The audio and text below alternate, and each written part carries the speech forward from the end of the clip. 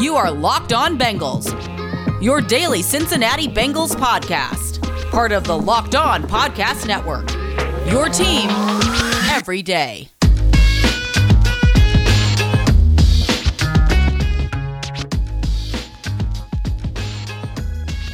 What up, Bengals fans, and welcome to another episode of the Locked On Bengals podcast. I'm your host, Jake Lisco. He's your host, James Rapien. We're part of the Locked On Podcast Network, your team every day, free and available everywhere you get your podcasts and on YouTube. Thanks for making us your first listen and subscribing and following wherever you get your podcasts. As I mentioned, today we're joined by Dane Brugler. We're going to get into it with the author of The Beast over at The Athletic. Great draft guide. I've been consuming it for a full decade, going back to 2012. Dane has great insights, 288 pages worth of draft guide content, getting into guys you haven't heard of and guys you have. We'll talk about some of those guys with Dane Brugler, including where the Bengals might find their best fit in the first round and more. So let's get into our conversation with Dane Brugler. Dane, let's dive right into day one of this mock draft, or of the NFL draft in 2022, specifically the end of the first round where the Bengals pick, not accustomed to picking this late in the first round. In fact, this is the latest the Bengals have ever picked, of course, with the expansions over the years. You've recently mocked Tyler Linderbaum to the Bengals, and it seems to me that there's a lot of trending smoke or rumor that the NFL sees him as a day two guy, but you like the fit there. Who are some of the other players you see as good fits for the Bengals at 31? Yeah, the case of Linderbaum, I don't think it's almost like Kyle Hamilton in the top 10. Like, a lot of teams like him, but to draft a unique safety in the top 10, just not every team's going to be on board with that. And with Tyler Linderbaum, I think every team likes Tyler Linderbaum, but there's going to be a lot of teams that aren't interested in drafting a center only with sub 32-inch arms in the first round. And so it's just one of those things where you have to be able to look past one thing or two things, and then everything else is just off the charts. And with Linderbaum, it's that lack of length. It's not even so much the 6'2", 296. It's just more of just having that lack of length. When you're going up against a defensive tackle, you're going up against Perrion Winfrey from Oklahoma, who's got 35.5-inch arms. I mean, you're at an immediate disadvantage in terms of him reaching your chest and being able to create movement at the point of attack. And, obviously a guy like Linderbaum, it's not like he's always been long armed and now he's got shorter arms. I mean, that's all he knows how to do. And so he understands how to leverage that and how to anchor and use the biomechanics of the way he's built to combat whatever defenders throw at him. But obviously in the NFL, it's much tougher to do that. And so in pass protection, there are some of those question marks, but he has the ability to be an elite level run blocker. And I don't know. It felt wrong not including him in the first round. And I think the Bengals absolutely should be interested there at 31. I think they are. But I wouldn't be surprised if he fell to the second round, and then it's going to be interesting. You got the Jets have 2 picks early in the second round. A few other teams could be a fit, especially with with the zone scheme. So Linderbaum's going to be really interesting. There's definitely a chance we're still talking about him Friday as we go into day 2 of the draft. If it's not Linderbaum, I think that the most popular pick would be a corner. But is there a corner that's going to be there that fits what the Bengals want and is worthy of that pick? I think it's fair to assume Ahmad Gardner, Trent McDuffie, Derek Stingley, those 3 corners off the board. And then, okay, who's left? And do the Bengals believe those guys are worthy of that pick? Andrew Booth from Clemson is my 4th-ranked corner. The injury stuff is something that has been an issue. Is not be able to work out before the draft. The groin, the double hernia surgery, that could very well knock him into day 2. Do the Bengals like Kyler Gordon from Washington enough to take him there? What about Kaiir Elam from Florida? So I think that the corner options are interesting, and there's a chance both those guys could be off the board by 31. So there's a chance that corner could be wiped out there. And then if they don't go one of those 2 positions, I think you're looking at, and let's just say they don't trade out, and it's just not a feasible option for them. Defensive line, you can't really, it's it's kind of cliche to say, but you can't really go wrong with another edge rusher. Add him to the mix, add him to the rotation. I'm a big fan of Logan Hall. That's been one of my guys this year. I actually like him as an edge defender, but for the Bengals, being able to be a 3 technique, being able to also give you that inside-outside versatility, that makes Logan Hall an intriguing possibility there at 31 as well. So to me, those are kind of the main options there as we're kind of going. We don't know how the first 30 picks are going to turn out, obviously, but as we go into this final week before the draft, those are kind of the 3 areas where I could see them addressing with that pick. Dane, let's dive into the cornerbacks a little bit more. And you obviously mentioned fit. Is Andrew Booth a fit? Because I know a lot of our listeners are looking at him. They brought him in for a top 30 visit. How does he fit in Lou Anarumo's defense? And are one of these other guys, you mentioned Gordon, you mentioned Elam, do they make more sense for the Bengals based on their history?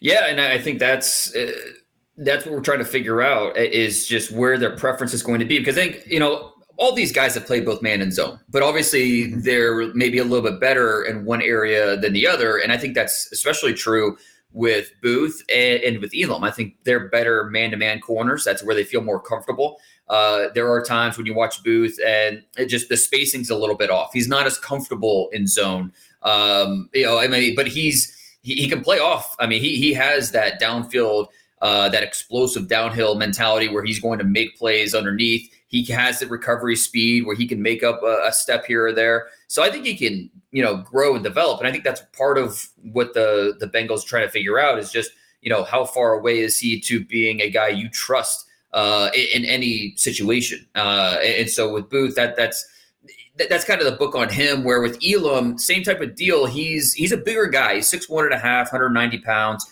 excellent speed, 4.3 speed. But another guy that likes to be physical and man-to-man. And at the top of his routes, that's where there could be a little bit of separation.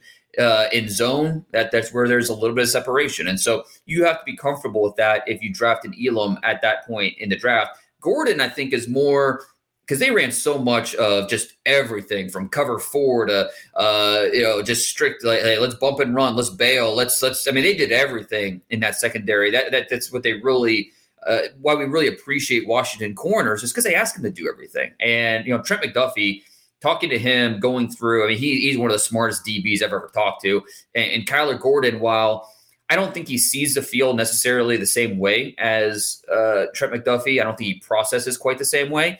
I don't think he's deficient in those areas. I think that his time in that Washington scheme has only helped him. And it's going to help him wherever he goes, man, zone, whatever situation. I think Kyler Gordon would be well equipped. Do you wish he was a little bit faster? Yeah, the 4.52, not ideal for a first round corner. But you do love the short area stuff. Obviously, the 3-cone, the short shuttle are awesome. There's a lot to like about Kyler Gordon. I have a second round grade on him myself. But, cornerback, who would be surprised if Gordon went in the first round? I mean, that would make some sense for some teams. We'll get back to our interview with Dane Brugler of The Athletic, but I have to tell you about AG1 Athletic Greens. If you're not taking AG1, first off, stop what you're doing. Well, actually continue listening or watching if you're watching on YouTube. But you need to get Athletic Greens in your life because if you're like me, you don't love veggies, but you're trying to be healthy.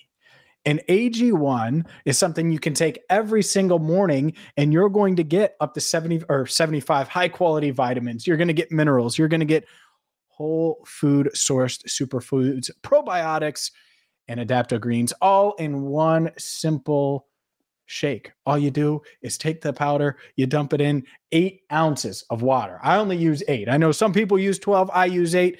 Shake that bad boy up, and boom, you are healthier. So make sure you check them out. And the best part is it doesn't matter if you're on the keto diet, if you're paleo, if you're vegan, if you're dairy-free, if you're gluten-free, they have you covered. It fits all diets. So check them out right now at athleticgreens.com/NFL network. It is easy. And right now, as a special bonus, they're going to give you 1 year supply of immune supporting vitamin D, which I also take every single day, and 5 free travel packs, which I'm going to use on the road during the 2022 NFL season. All you have to do is visit athleticgreens.com/NFL network. Again, Visit athleticgreens.com/NFL Network to take ownership over your health and pick up the ultimate daily nutritional insurance.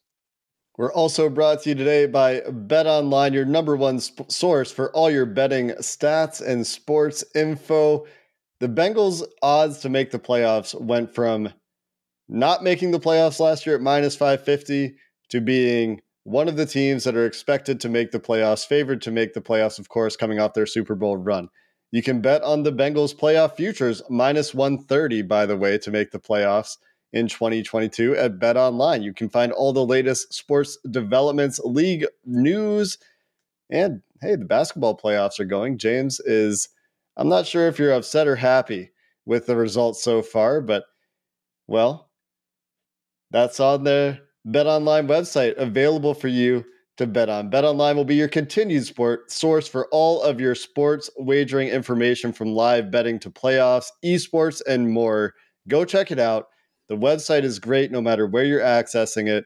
BetOnline is where the game starts. It's interesting because you'll find out how much teams value that long speed versus how good he is underneath. And the long speed is really where it shows up. He had a good 10-yard, good enough, I would say, 10-yard split. And it's really when you get out to the 40s where that speed started showing up. And then he didn't run at his pro day, which is interesting.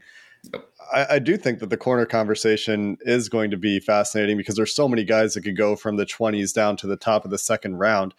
Speaking of, reading Peter King's Football Morning in America on Monday morning, some interesting and kind of contradictory stuff about trading and trading back and the way that teams are getting aggressive and packaging stuff together. And also in another source for Peter King saying that teams might not get as much as they want trading back. I don't necessarily see the Bengals trading out of the first round altogether, but at the same time, there's a scenario that wouldn't shock me. Have you heard much about what's going on with projected movement at the end of the first round, or is it just too early to really talk about it? It's tough because so much depends on how the first 20 picks play out. Where's the run on quarterbacks go? We're going to see surprises. I mean, this is going to be, I feel like maybe we say this a lot this time of year, but the first round is going to be very unpredictable. I mean, last year I thought we had a pretty good feel for how it was going to play out with the quarterbacks going top 15, edge rushers at the bottom of the first round. There weren't that many substantial surprises in last year's first round. This year is going to be the total opposite, where's that first quarterback come off the board? And when's that run start?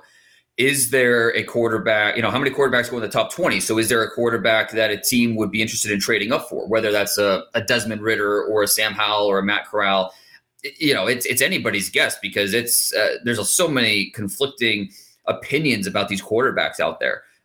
There is zero consensus. And then we also know, you kind of framed it with corner, and I think that's a good way to do it because, we talked about those three guys that are probably top 20 picks, but then, we know every team needs corners. And so are we going to see some movement for a Kyer Elam or a Booth or a Kyler Gordon? Will those guys get pushed up a little bit? And so I think it's too early where, I've heard any specifics or anything like that. But I do think teams are ready to be aggressive. You take a team like the Jets, for example. They've got 2 picks in the top 10, and then they have 2 picks in the early second round. I would not be surprised. You package, I think it's like 35 and 38, go up to 25 and get your guy if you see him. If you have a first-round grade on a player who slips a little bit, go get your guy. So I think we're gonna see that quite a bit, where teams are gonna look to be aggressive, and I think that mentality we talk about all about being aggressive on the football field, and going forward on fourth down, and that conversation. Why wouldn't that not carry over to the draft as well? And I think there's a certain philosophy of the more picks you have, the better hit rate, that you're going to have, a better chance of finding good players. I think that makes sense. None of us there's no scouting genius involved here in terms of the secret sauce of, what's going to, I know better than anybody else what's going to make a good player. But I do think that you have to, we pour all these resources into scouting for a reason. And if you give a guy a first round grade and he slips a little bit, then what would you rather have? Just using the Jets, for example, would you rather have 2 first round players and then 2 second round players? Or would you rather have 3 first-round players, according to your draft board and how it fits your roster. So the trading conversations, it evolves every year. It's really interesting. And this year, I think even more so than past years will be even more interesting because boards from team to team are just so wildly different. Dane, let's look at that day 2 spot that the Bengals are in. And it is unique, as Jake mentioned at the top. They're drafting at the end of the round, and they're used to drafting at the beginning of the round, and we're used to covering that. So a pick in the 60s, well, that's the 3rd round to us, including last year when we were talking about it. Now it's the 2nd round, 63rd overall. What is the most likely position groups or guys that you think could be there in that range that makes sense for the Bengals? Well, I think that we're going to see edge rushers in every single point in the draft. It's the strongest position this year, and I don't really see a deep drop-off until you get to, the 6th, 7th round. Every point in the draft, you're going to feel comfortable with somebody that's going to be on the board. At least someone, late second, you're still going to feel comfortable with some of the guys, some of the names that could be available. Corner, possibly. In my mock draft, my 7th-round mock, I had the Bengals going Cam Taylor-Britt in the 2nd round. One of my favorite day 2 picks. I know I'm a little higher on him than most, I think, but I know there's several people around the league that are very, very high on Cam Taylor-Britt. 5'11", 200 pounds, runs in the 4.3s. Has safety experience, has an offensive background. The physical traits are really, really enticing with Cam Taylor-Britt. And so I think there's a lot you could do with him and his competitive nature and what he brings to the field. So I think he would be someone that would make sense in that range. Wide receiver, I don't know. The Bengals aren't really, chomping at the bit to add another receiver. But I think if let's just say the Bengals want to add another pass catcher in the draft, to me, I think there's a drop-off after the first 3 rounds. And maybe that's something where they see the value in 2nd or 3rd round. Maybe that's something they would go after, whether it be a slot receiver or whoever. So, receiver is interesting. I think that defensive line as a whole, we talked about the edge rushers. Defensive tackle is kind of hit or miss throughout the draft, where we're going to see a few guys go in the 1st round, a few guys go in the 2nd round. They'll be sprinkled throughout in every single round. I don't think it's something that I wouldn't call it a strong position, but I wouldn't call it a weak position either. So I think it really just, go position by position, and each one kind of has its strengths at different points in the draft. You talked about the variability of boards around the league, around the public, or the experts like yourself and others have put together their own draft evaluations. How does that, I guess, impact teams where there's all this uncertainty? Does it lead to some of that trade aggression that you talked about? Because, we went through a draft simulator yesterday, and obviously these simulators are crazy. And I'm curious to get your general take on simulators as a person that does, his own massive 300-page draft guide. But, we drafted Cam Taylor-Britt once in the 3rd round. We got Logan Hall in the 2nd round, Perry and Winfrey in the 2nd round. Is this variance that you could see happening with some of these guys falling a little bit further than expected? Or is it going to, I guess for guys to be picked surprisingly early, somebody else necessarily must fall. Do you think there's going to be a lot of that this year on day 2? I wouldn't say a lot, but I definitely think that if there's going to be that, this year is the year where we could see it. Just because there is so many differing opinions on one player to the next. And that doesn't even, every year we're going to have some level of that because, one team looks at one player with injury concerns and they're out. Another team looks at them and says, yeah, not a problem for us. Same thing with character. The Bengals traditionally have been a franchise that are maybe have a little more appetite for risk when it comes to character guys. They do their due diligence and they not afraid to take a risk with some of these guys. And other teams, they're going to be out. So I think that, and then we have that every year. And then on top of that, this year you have a draft where, Aiden Hutchinson might be the number 1 overall pick. And in last year's draft, he might not have gone top 10, where, it's just we still have good players.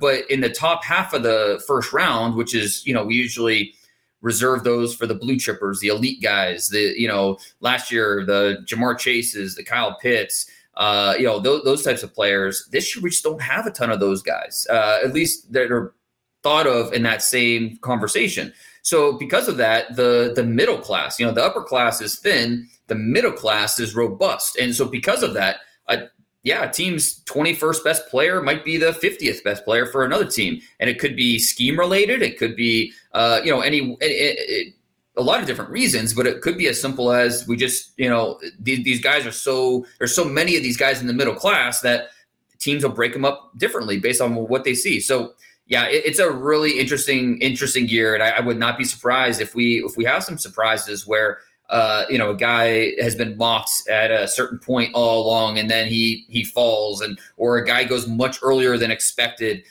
because that's how a team views him. So yeah, more so than previous years, because we see it every year, but more so than most years. There's a more possibility for volatility, especially once we get to day 2. The only thing more reliable than Dane Brugler's draft guide might be rockauto.com. They've been in the business for more than 2 decades, and well, they keep you on the road for less. Don't spend 30, 50, even 100% more for car parts that you can find at rockauto.com from the comfort of your own home, and save money while you do it. They're convenient. And whether it's something as simple as a cabin air filter, maybe it's a little more important, maybe a little more crucial for the do-it-yourselfers out there. Maybe you need a fuel pump. Maybe you need something for your Daewoo. I know I like to keep my Daewoo on the road with rockauto.com. So whether you drive a Mercedes-Benz, whether you drive a Kia, Daewoo, or anything in between, Rock Auto has you covered. So check them out right now at rockauto.com. See all the parts available for your car or truck, and be sure to write Locked On in their How Did You Hear About Us box so they know we sent you. Amazing selection, reliably low prices, all the parts your car, man, I almost got all the parts your car will ever need. rockauto.com. The Bengals have done a ton of homework on the tight end position. It makes a lot of sense with CJ Uzomah in New York, Hayden Hurst on a 1-year deal. Where's the sweet spot to draft a tight end in this draft? Because it doesn't seem like anyone expects one to go in round 1. Yeah. But where should the Bengals consider taking one, and where do you think the top guys will go off the board? Well, I think it depends on where they have these guys. Where's their top guy? Do they believe, let's just say Trey McBride is their top-ranked tight end this year? Do they have a second-round grade on McBride? Do they have how high do they think of him? Because in my opinion, I would be surprised if I don't think we're going to see a tight end in the top 50. And there's at least a chance, that 0 tight ends are off the board by the time the Bengals pick in the second round. It's just we don't have that level of player this year. Now we're going to see, 4 or 5 go in that late second to third round, and then 4th and 5th round are going to be loaded with tight ends. So it's one of those things where the Bengals, depending on what their grades are on these early guys, the Trey McBrides, the Greg Dulcich.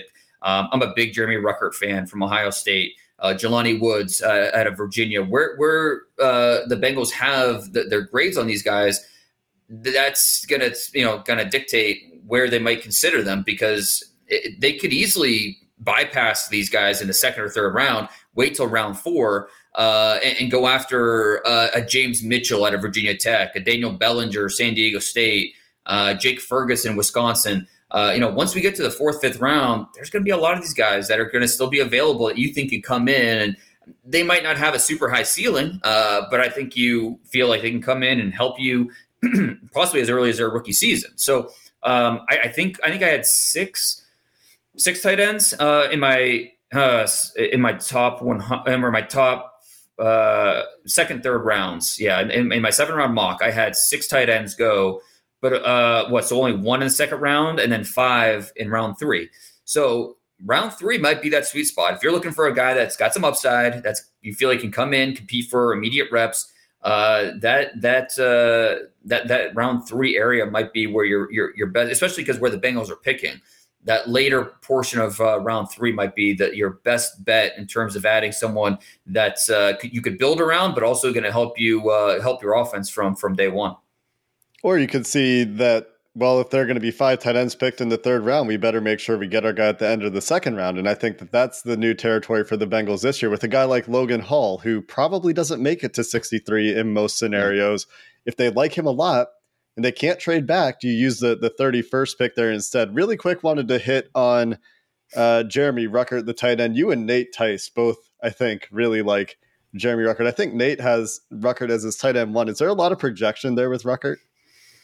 I wouldn't say a lot. I think it's just he's unproven, and so it's a projection because he did not see a ton of targets in that Ohio State offense. And right. You spend 2 seconds watching Ohio State's offense, and you see why their receivers are ridiculous. And so, but he was on the field quite a bit. I mean, he played a lot of football, and when he was targeted, good things usually happened. 6'5.5", 250 north of 250 pounds. Now, I think. You asked me in January, I would have told you that I think Jeremy Ruckert is going to be a 2nd-round pick, and you better get him in the early part of 2nd round because I don't think he's going to last very long. He injures his foot at the Senior Bowl, knocks him out of the combine, knocks him out of the pro day, has really knocked him out of the pre-draft process. And because of that, he might tumble a little bit, but still, I can't see him falling that far when you have that type of ability.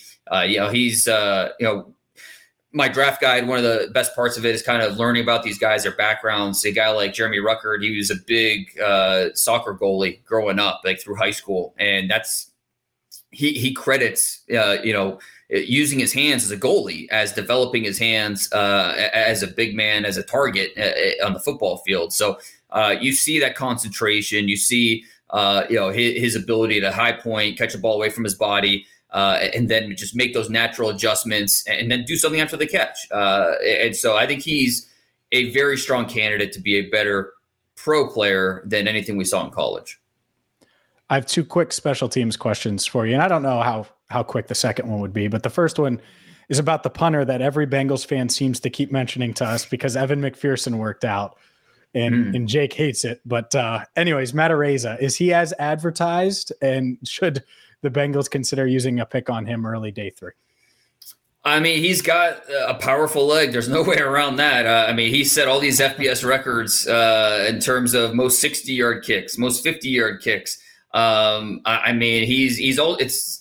a hidden advantage with him too is he was also their field goal kicker. I mean, people don't talk about that a lot. But if your kicker if McPherson goes down with an injury mid-game, you've got a guy that can legit go out there and kick you 40, 50-yard field goals, and there's at least a decent chance that it's going to be successful. So, that's a hidden advantage with him. But as a punter, it's definitely a conversation about what's the appropriate value for drafting one. I know some teams that view Araiza as almost like a defensive weapon because he's changing field position. He's changing, and so you have to look at him as a defender. And so, I think there's a good chance he comes off the board early day 3, and some team's going to look at him and say, value be damned.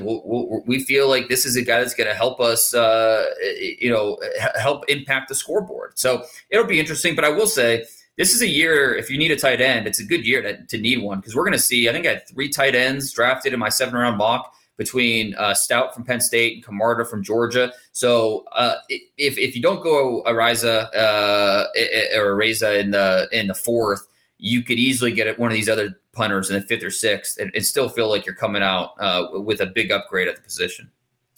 Let's keep the special teams theme rolling. The Bengals have said they want to add a returner, specifically a punt returner that brings a little electricity to their special teams unit. Is there anyone on day 3 or any guys on day 3 that stand out to you as potential options for them?